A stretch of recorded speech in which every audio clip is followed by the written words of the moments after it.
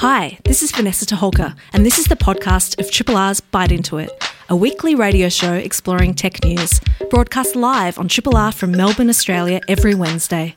Hope you enjoy the podcast, and feel free to get in touch with us via the Triple R website or Bite Into It's Facebook or Twitter accounts. Welcome to another episode of Bite Into It. We've got Ro Murray. Hello. And Lily. Hello. And I'm Vanessa. Thanks for joining us. Tonight on our International Women's Day special, we're going to focus on the Data-Informed Design Conference with Bonnie Shaw and Dr. Alison Keeley. That's coming up a little bit later in the show. Until then, we want to cover some news. Lily, what's been catching your eye? There have been a couple of things going on around the internet. Some of our favourite characters are coming out to play yet again. Everybody's least favourite main character of the internet, Elon Musk, has been at it again, breaking things and causing havoc. So the Twitter API is something that a lot of programmers use to make other apps based on Twitter. Musk is not a big fan of people doing that because it means they get to cut him out of a lot of the advertising. And so a little while back it was announced that they would be getting rid of that. So they're testing that feature now, and it broke the website recently. Yes, every time you even tried to hit a link that went off the website, that wouldn't work. No. It turns out that that is kind of an important feature, and unfortunately they'd only staffed one site reliability engineer on that particular project. I'm surprised to find that they have still got people working for them. Yeah. I laugh, but, the pain is real. I feel bad for all of these people who believed in what they were doing over at Twitter. I know, it's just... it's heartbreaking to see this because it is a very complex product. So, of course, Musk was out there after it was fixed tweeting about how, of course, the product was garbage and would need a complete rewrite because it was so brittle and such and such. Well, I mean, that's the other phenomena that people aren't used to seeing, this idea that the head of a company will come in and then transparently discuss all of the intricate workings of the company that they're not happy with in a way that, we can only imagine how that must make the employees feel, insecure, concerned, fearful, not to mention investors. I mean, of course, he famously divested as he took over because he didn't want to be accountable to investors because he doesn't have a great track record on that front. Yeah. I mean, it's interesting that you say that staff are probably not feeling that great because there have been reports that, insider reports too, that Musk has been walking around the building with 2 bodyguards at literally all times, including going to the bathroom and all of that kind of thing as well. So apparently he feels super safe with his choices there too.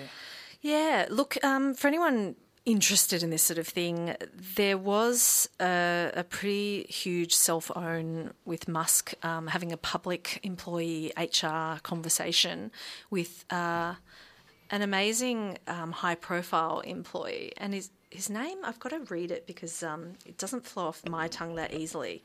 It's Hila Thorleifsson. So it's not that big a deal, but I just want to get it right. It's important. An Icelandic employee, who became part of Twitter when his company was acquired. So he's a founder, and Harley has amazing design creds, not just graphic design, but, designing for social outcomes, designing for the world, interaction design, a really visionary type of person, and the sort of person also with the clout and the job security that they could publicly raise the issue that they didn't know whether they and lots of other employees had been fired because they'd lost access to all these systems. And so they prosecute this discussion publicly on Twitter. Elon is very dismissive. And there's a fantastic sting in the tail because as an acquired founder who decided to take salary, if you just fire Harley, you owe the man $100 million US and as part of the exit package. Anyway, it's worth reading for a whole lot of reasons. It touches on ableism and a whole bunch of issues, but I think if you're on the fence about Musk, you probably wouldn't be after reading that conversation. Certainly not, no. Yeah. Nothing positive to say about the entire interaction, the whole thing, except that Harley has done a brilliant job of covering himself in glory, handling a really revolting situation with absolute aplomb, and very carefully and successfully laid all the grounds that he might need to do in writing for an almighty lawsuit. It was like a chess game, wasn't it? Yeah, it was like, here's a little trap, my friend, and that greedy little Elon mouse was nibbling up the cheese. That is an excellent description. Anyway, well worth reading, and go Harley, doing it for the relatively little guy. I don't know. It's a question of scale. Yeah. All right. Hey, the government has launched a dialogue starter. I've never heard that expression before. They've been making too much sourdough, but a dialogue starter on STEM diversity. So the Department of Industry, Science and Resources kicked this off as part of their Pathway to Diversity in STEM review. They want to start a genuine conversation about cultural and systemic barriers in STEM and what have you. Hey, hat tip to the Sizzle for drawing our attention to this piece of news. We're kind of interested in, I don't know, it's always interesting when a government jumps in on a conversation that's actually already very mature. So you do wonder what they're trying to achieve with this. Have you had time to, think about this at all? Yeah, I have. I do kind of like that. I mean, you're absolutely right that it is a very mature conversation. Some of us have probably got a Besser block shape carved into our forehead at this point from smacking our heads up against the old diversity and STEM discussion wall. I do kind of like that in terms of submissions to it, they're happy for audio, video, photos, PDF files, doc files, all that kind of stuff. And that might be in recognition that it's a really mature conversation. I remember Vic ICT for Women did a project about probably 5 years ago called Bold Moves, where they did a white paper and did 3 projects over 12 months assessing diversity in STEM and presented it all as a big, findings and white paper and everything. Well, that's a PDF they've got locked and loaded, ready to go, which has research, test cases, brilliant hackathon results, all sorts of stuff. And there will be mountains of that stuff out there. Well, we can only hope, Vic Women's Trust and all these other organisations will have a chance to jump in. But it'd be great to see individual stories get platformed there too. I mean, I remember a point in my career where I was, naive enough to, when someone asked me, what do you think about the problem of women in STEM? And, and I outlined the problems that I was seeing, and they're like very disappointed in me. They sort of said, "Oh, you think it's a pipeline problem," and I just didn't have enough exposure to actually understand the more complex workings and where women were exiting in droves out of STEM fields. And as I've gotten older in my career, that conversation has haunted me. Like, it made such an impression, to have disappointed this person who I found quite impressive. But just to be at a different place it's actually fine. It's reasonable. And so it doesn't hurt to be having this conversation again. But I want to know, how do we hold you to outcomes? Yes. The outcomes are the important part, yeah. Do the thing. Yes. For the love of all that is holy, do the thing. That's certainly right. Speaking of loving all things holy, unless we want to cover any more news. Oh, do we want to cover some Chat GPT? We haven't touched it for a week. Yeah. I mean, when is there not some sort of something going on with Chat GPT? But there has been some interesting conversation going on recently between a couple of different writers' organizations and the wider internet about the impact that ChatGPT is having on their industry overall. So the Writers Guild of America has been meeting, and the writers have made some demands relating to AI-generated content and how that will impact their industry. But I think it was a couple of weeks ago, 22nd of February, the editor of Clarkesworld magazine, which is a science fiction magazine based out of the US, had announced that they were closing their usual open submissions portal because they could not keep up with the flood of AI-generated content that was just spamming them. And it was very hard to sift it out because it does look like human-written product often. And it was only when you get part of the way through reading it that you'd really realize that, and you'd already spent the time doing it. Yes, and anything you generate, you have a review and you go, oh, okay, this is where it's falling apart. I can see that. Yeah. And it's led to some really hard conversations about how indie publishers are going to cope with this kind of thing, because it is a lot harder to weed that stuff out very quickly. So, well, I mean, famously, the Australian publishing industry, well, I'm sure it's happened everywhere, but, have failed to notice mass plagiarism in some of our, esteemed authors. And that's human sort of style plagiarism. So now that we've automated the ability to do this, one can only really empathise with the size of the problem. Yeah, and I was reading about the Clarksworld one, and it was really sad, because the whole point of the discussion was, we are tiny, we are indie. I stay up all night drinking coffee doing this. Yeah. You're ruining my life. I'm going to have to shut this down. I'm heartbroken to be doing it. So, It's that good old flip side of the story. AI can generate a lot of stuff, and it'll probably end up doing a lot of good. Why does it have to keep crashing into the arts, though? Can't it automate the boring stuff? Well, exactly. That's supposed to be the point of automation and labour saving, right? That we're able to make sure that those things are easier to do, so that human beings can get on with doing the things that human beings are really good at, like the creative pursuits. And instead, what we're doing is we're getting the AI to write the story while we sit there manually cataloguing our expenses. Yes, and I'm not quite sure what, revelations we expect to have from art that comes out of zero contemplation. There's so many more complex discussions to have about this. Now is not the time to have it in our news segment. What? But we're going to have to schedule something in on that topic. You're listening to a Triple R podcast. Discover more podcasts from Triple R exploring science, technology, food, books, social issues, politics and more. To listen, hit up the Triple R website or your favourite podcast platform. You're with Bite Into It with Ro, Lily and Vanessa. Thanks for joining us this evening. Tonight is a very special show for us. We're doing a feature on the Data Informed Design Conference, and we're very lucky to have two linchpins of the conference with us here tonight. Bonnie Shaw is curator of the conference and co-founder of Place Intelligence. She cares deeply about the importance of data-informed design, and we'll get her to unpack that a bit with us. We're also joined by Dr. Alison Keeley, who's Executive Director of Surveying and Spatial at Victoria's Department of Transport and Planning. She's got a background in all sorts of interesting things like geospatial data, which is such a sexy area of data integration, but we'll get to that as well. Welcome so much to studio, you two. Thank you. It is a pleasure. So, Bonnie, we'd love to start with you, because you are the person who had the spark that became the conference, the Data Informed Design Conference. When did this become, something that you realised you wanted to do? That's a great question. I got together with a few friends late last year, and in the work that we do, we're working across a whole range of different sectors and industries with architects and designers and all sorts of interesting people. Yeah. And there we go. Technical issue solved. It was literally one of the cables was loose. May all our future technical issues be that simple to fix. Did you try switching it off and on again? Yeah, protect it. I was Is it trying to plugged in? kick something under the bench.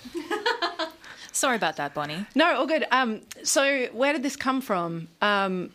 So the work that I do at Place Intelligence, that our team does, is around helping groups like architects and town planners and urban designers, policymakers, anyone really working across the built environment to access all sorts of different forms of data to inform their decision making. And we see a pretty varied level of literacy. And so we really wanted to find a way to open up some of these really amazing, exciting opportunities and conversations that we have to a much wider audience. And so we basically made a list of our heroes, which included people like Alison. And we started calling people and to see if they wanted to join us for a day of catalytic conversations, and pretty much every single person said yes. You can see that when you look at this conference lineup, because it is so stellar that when you said who should we invite on the show with us on International Women's Day, we're like, anybody. They all look amazing. They're We're incredible. open to it. Yeah. All right. That's great. And then why is there such a gap in this space, do you think? Do you think that there's many other conferences that try and touch on this? Yeah, that's interesting. There's some incredible conferences around and opportunities to bring these groups together. But typically, like if you look in the design space, there's the Planning Institute conference, the Landscape Architecture conference, and they might have one or two sessions on the data or the kind of emerging technologies used in this practice. If you go into a tech conference, they might have one or two sessions on urban technologies or spatial technologies. But there's nothing really out there just for our special little niche. What we're trying to do is bring together people from across the whole sector and the spectrum of skills that are needed to do this work really well. So we've got advanced data scientists that are doing all sorts of incredible, crazy stuff with machine learning and advanced analytics. We've got the design practitioners who are then taking and interpreting those insights into architectural designs or transport planning or policy. We've got people that are working in community, in country, working with the people that are going to be most deeply affected by the outcomes of these designs and decisions. And so we're bringing all of them together into this space to hold a conversation that's open and generative and open-hearted, so that we can all contribute and build confidence that everyone across this spectrum has a real contribution to make in evolving this practice. What do you think it is about this particular moment, culturally perhaps, that makes a conference like this resonate with people? It's so interesting. So I've had the absolute pleasure of getting to brief a whole range of our speakers over the last week and start to catalyse these conversations. And I have a theory that may or may not prove out, but I actually think if you look back in time, back through history, at points in time where there were massive technological advancements, so you look at the Industrial Revolution, in landscape architecture, there was actually this shift towards a much more natural landscape. If you go back to the 1960s, 70s, when there's a huge advancement in a whole range of different technologies, you actually you see the hippie movement, you see this kind of return to a much more human kind of unstructured culture. And I think right now, what I'm seeing, what I'm hearing come out of these initial conversations, which I think is probably in part a reaction to these kind of very technologically mediated interactions we have with things like ChatGPT, this kind of embracing and reveling in this sort of messiness of humans and human decision-making and governance. And it's really fascinating. And how does messiness translate into data? Well, I think Alison might be the best person to answer that. So data needs to be clean and structured. But when you get when you produce some outputs and insights, and they connect with decision makers and communities that then have to value them and take action on them and decide what to do with them, you run into a huge amount of messiness, of bias, of kind of political and personal input that makes a decision that could be really cut and dry with a piece of data. It could be a black and white yes/no answer, but when it hits the kind of the humanness of us, it's rarely that simple. And how do you intend to dig into that? I know you've got quite the lineup, and I'm interested to know a bit more about the sorts of ways that you're going to probe at that particular problem, because it is one of those big intractable things that's plagued, I think, most of humanity's attempts to try and categorize and classify the world around them. We've always seen that prior attempts in this kind of way have often led down some quite dark paths in some cases. But there's also a lot of optimism and a lot of enthusiasm with what we've going on, and a lot of people who have put a lot of thought into these things. So can you tell us a bit more about the sorts of ways that people are breaking that down and what we're expecting from the conference in terms of the points of view that are coming out there? Yeah, that's I 100% agree that there are these huge challenges, particularly when we're using big data, and it tends to scale some of the challenges. But what we're attempting to do in this event is acknowledge some of those tensions and hold space for people to have a really candid and open-hearted conversation. We're putting a mix of people on stage together. So instead of having that kind of traditional keynote, get up on stage, do your pitch, all of our keynotes are conversations. So we're putting Catherine Ma, who's the outgoing CEO of Wikipedia, background in human rights and technology, on stage with Seb Chan, who's the CEO of Acme and has spent his career curating public spaces in the arts and museums. And I've had the pleasure of knowing both of them for quite some time. And when I look at their work, I see a real overlap and similarity that they've been devoting their careers to curating public spaces for community participation and engagement in knowledge sharing and culture and art. And they come from wildly divergent backgrounds and paths to get where they are. But I did the initial briefing session with them last week, and it was just magical because they see that, and to bring them on stage for an open conversation. There's no facilitators.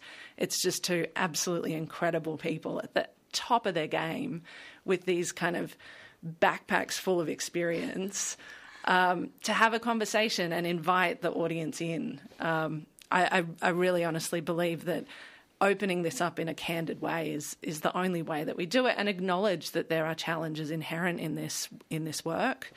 But the role of a designer is to interpret input and to make decisions with it and to produce outcomes that are open and accessible for a wide public. And so I think if anyone's going to have a decent crack at this, the design professions need to be really actively involved. Bonnie, I love your focus on the conversational style of the conference, because they're often, I think, the sessions I feel like I get the most out of. In that spirit, Alison, we haven't even given you a chance to get in on this yet. You've got a very interesting background. Could you maybe unpack a little bit for our users how you think you've found yourself in a point in your career where you're now going to be speaking about data-informed design at a conference, and a bit about what that means to you? I know, it's really interesting when you find yourself, Vanessa, at this point where you're kind of questioning that yourself. Yes. I started out with a background in surveying, land surveying, moved into working with space and satellite positioning, and then realized that there was a connection between space and surveying and geospatial, which was data. And the kinds of data that I was working with really underpinned a lot of things that we were trying to deal with as grand challenges as human beings. Climate change, sustainability. These are all challenges that we want to look at from the perspective of decision making that supports recovery in emergencies, supports better resource allocation. And so we really want to give ourselves that edge when it comes to the messiness that Bonnie's talking about. How do we curate data in a way that allows us to make the best decisions in a timely manner as well? So, yeah. That's incredible. I think we've just done an amazing teaser for your conference. For anyone listening, we're halfway through a conversation with Bonnie and Alison. They are both part of the Data Informed Design Conference happening in Melbourne on the 23rd and 24th of March. You can find out more at did.placeintelligence.ai, and we'll be speaking with them more in just a moment.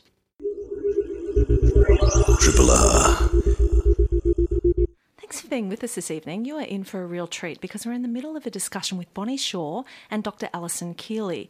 They are both speaking at the upcoming Data-Informed Design Conference happening in Melbourne on the 24th and 25th of March.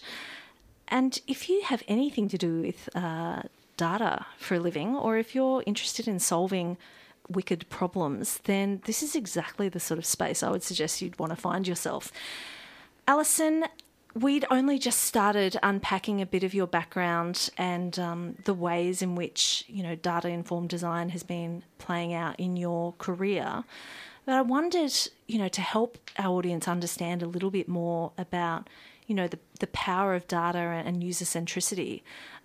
What do you really think of when, friends and family around a barbecue say, Alison, what do you do and why does it matter? If I'm standing around a barbecue and somebody asks me that question, I run really far away from them to start with. Oh, a little heavy. Okay, I should have eased in. But I think in general, we're used to this already. We're using things like Spotify. We're using things like Airbnb. We're using things that actually make decisions based on our preferences. And this is where the concept of user-centered design comes in, and we want to use data, as Bonnie said before, to remove any biases in our decision making by letting data drive that. But in an era of big data, what do? We can't throw all the data at the problem, so we somehow have to curate that data to make sure we're selecting the best data to make the decision that we want to make. So it's about making choices, making decisions, and that means we have to understand the data. And then what do you think it feels like in terms of the gap between humans understanding what is being served to them based on, what's understood about them from their data, and then the reality of what's happening versus their perception of how much data they've given away, perhaps?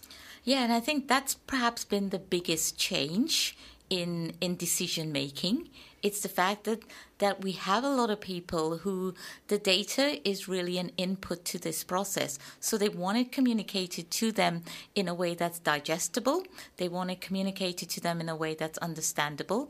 And this is where things like 3D visualizations, 4D visualizations, in my workplace, we're building the Digital Twin Victoria platform, which is a 3D, 4D representation of the state of Victoria. And it's an immersive environment into which people can go in and see something like 4,000 data sets currently in there and build their own experience of being in Victoria and in Melbourne from that. There's a lot, I think, to unpack and dig into when it comes to how data gets used. And you're talking about curating data. Earlier we were talking about the messiness of data as well and how that's really important in order to capture some of that human experience. I know when it comes to selecting the data that might, for example, go behind the decision, like where to put a new cell phone tower, that's one type of usage, and then Spotify recommendations are another. One thing I found with that kind of category of personalized data, when it comes to dealing with individual tastes and that kind of thing, can be that you often end up circling around the same center of something. I don't know how many of you have ended up creating a playlist where it's just I'm listening to the same things over and over again. I'm not breaking out. How do you how does one tackle that problem of needing to inject that randomness at certain points in certain uses? Yeah, I want to use the word mathematics and say that there are, it's about building the right model.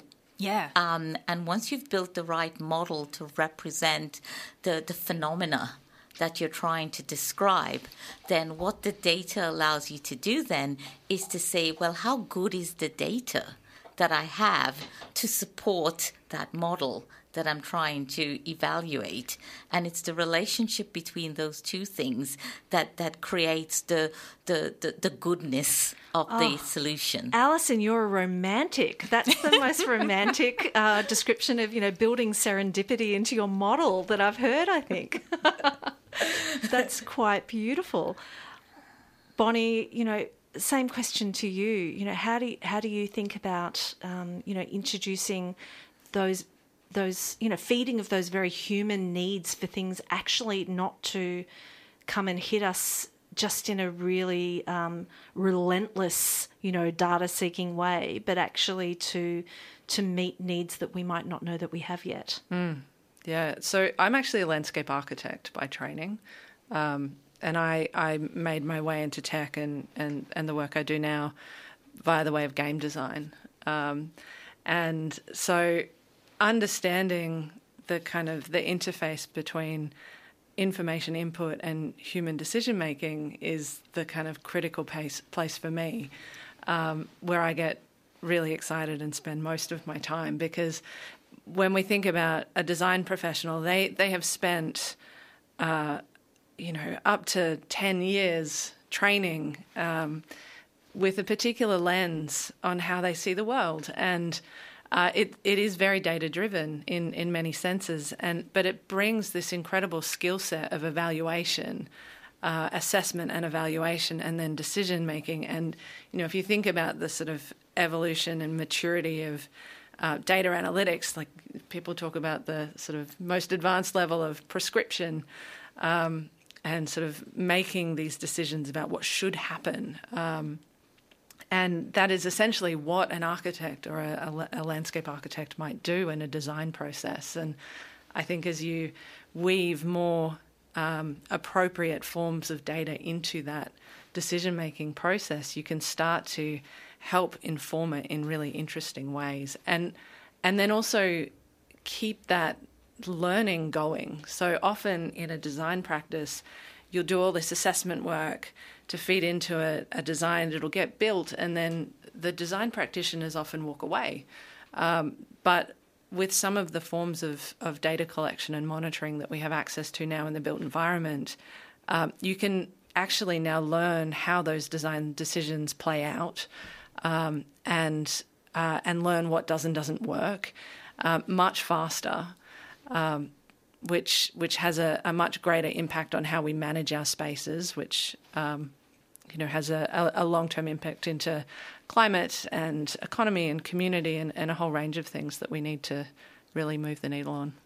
Can you talk a bit about an example of something that has been very satisfying for you, that you've used data for to solve a problem that's really met some needs? Just a small question. Yeah, I'm just trying to think of some examples.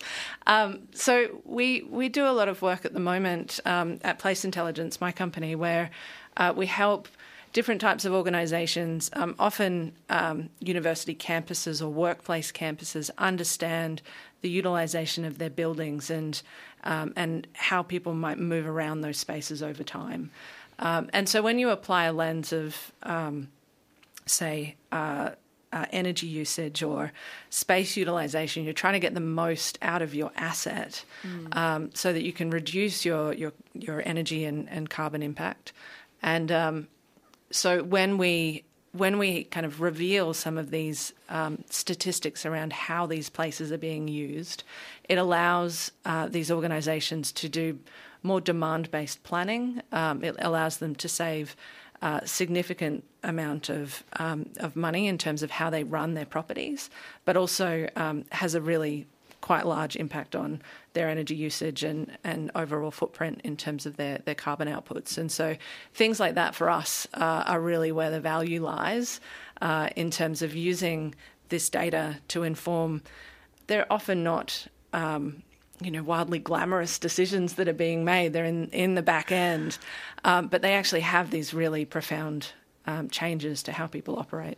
Well, workforce movements is an example of data that's, very tangible for a lot of people. But Alison, you are a technical representative to the satellite division of the US Institute of Navigation. And I wonder, if we completely zoom out from, our workforces into the satellites in the air, orbiting our planet, what sort of, data-informed decisions would people be interested to know are going on? They probably know about weather and what have you and think of military purposes. But what else might interest people? Wow, the space is such an exciting area right now. So I think there's two areas of data-driven decision-making that's happening. There's the ones that are happening in space about collision avoidance and situational awareness, given the large number of satellites and debris that's up there now. So that's one thing. But there's also a lot of discussion around the kind of sensors that can be put on these platforms now that are looking down at the Earth and also looking out into deep space as well. And so all of these sensors that are capturing more finely grained information that we can now, but what makes it exciting is the ability to do that data processing, that machine learning, that AI, that kind of more robust computation, probabilistic computations on the satellites themselves. Oh, I didn't know any of that was happening on the satellites. That's incredible. And I think that idea that you capture so much and the risk that you don't have time to analyse is always, that real FOMO of what's in that data. Yeah, exactly. What am I missing out? What data am I not using? Yeah. And I think that's the shift that we're making now and saying, maybe I don't need all the data, or maybe I just need data on demand, or maybe I only need to think about using exactly the right data for my needs. Well, hopefully we've coined a hashtag data FOMO. We can only hope. I think this conversation has definitely made me want to attend this conference, despite the fact that I'll be on the other side of the world at the time. If there's one brief pitch, both of you could make to the audience, who should be coming to this conference? Why should they be coming? I would say if you have burning questions about challenges that you are facing with your applications, if you want to learn about how to build robust solutions to your problems, then this is a great place to come and meet a great group of people. And if you want to have a great time doing it, then this is the place to be. Sold, Dr. Alison Keeley. Bonnie, your pitch? I think if you're doing any kind of work across the built environment in design, engineering, or place-based decision-making, understanding the types of data that are available to you, the types of questions that you can, should, and potentially shouldn't ask it, and how to think through about communicating it and applying it in decision-making, this is for you. So, just about anyone, really. Thank you. I'm sold. The conference is the Data Informed Design Conference. It's happening in Melbourne on the 23rd and 24th of March. The website is did.placeintelligence.ai. Get involved. It couldn't be more exciting, and the time couldn't be more right for it. Thanks so much for joining us this evening. Thanks so much. Thank you. On Triple R, you're with Bite Into It for the last little bit. We've got Ro, Lily, and I'm Vanessa in studio. It's been a fun show. We have a little bit more to go. It's Weird News of the Week time. What do you have, Lily? Oh, it feels like all news is weird news in this strange time. Yes, but something had happened earlier this week. A Sydney woman was charged by police for sending 32,397 emails to an MP's office. They haven't named the MP. This was over a 24-hour period. So I assume that she had pre-written them all. What sort of platform would even allow that sort of burst to come out of their server without automatically shutting it down? That's the shocker, that this even got through some sort of threshold. Yeah, well, apparently she was changing up the email addresses that they were coming from and all kinds of things that you would typically use to evade. I shouldn't be giving tips on how to evade these things on air. Sorry. No, I'm loving this. She was doing crimes. And which we do not encourage. Yeah, No. Don't do crimes, kids. Yes, sent all these emails from multiple different domains, multiple different email addresses that got past the filter. They haven't said why, they haven't said which MP, but that's a lot of emails. I mean, do email your MPs, people. It's important to be engaged, but that's a lot. Yeah. That makes me wonder if they, work for some of those unfriendly spamming companies out there. I mean, that's quite the CV moment. Yeah, I do feel some days that I have about 32,000 things I would like to say to my MP. Feels like my inbox, but... I loved that they said that the email bombing was so severe it impaired workers from operating IT systems and stopped members of the public from making contact with the office. Yeah, getting in that queue. Honestly, would love a day where I didn't receive any email. But... I know when Teams goes down, there's a little bit of a yay, not yay, but yay. Freedom. The tyranny of inbox zero, which I do try and live by. It's my own bugbear. deeply inappropriate, but I find it really, really funny. But anyway. Yeah. Ro, you found something that definitely qualifies in the Weird News of the Week box. Ha! I'm so impressed by this. If you've got a spare 2,000 clams just sitting around gathering dust like we all do, you can now buy a 3D printer for chocolate. So from next month, coming to Australia, you can pre-order this 3D printer that you put melted chocolate instead of melted plastic in, and you can create personalised treats and stuff like that. Wow. So I think it's completely adorable. It's called a Cocoa Press machine, and it looks really customer friendly, looks really cute, and I think it's just a great excuse to waste some money. Well, I need to check on the scale of what this tool can deliver because, I'm picturing, a truffle-sized chocolate. Is it working at that scale, or is it you can create a laptop size, something or other? It doesn't look like it's doing laptop-sized full chocolate constructions, but it's definitely doing, I'm waving my hands around, which is great for radio, but stuff that's probably like, 15 centimetres wide and all that kind of stuff. It's doing little boats, it's doing little love hearts. And obviously, additive manufacturing, it doesn't take much to melt things and jam them together. All right, I'm starting to be sold and I'm not even a chocolate fan. What kind of chocolate? Do you have to use a specific type? Is it just it has to be melted? What does it take? I'm having a look, but I'd love if they had standards and went, Hershey's is not going to cut it. You need real chocolate. Yeah, sorry, finest Swiss only. Yeah. Look, we're just going to say it's not explicit. For best results. They do provide chocolate cartridges which have got 70 grams of a blend of cocoa solids and palm oil.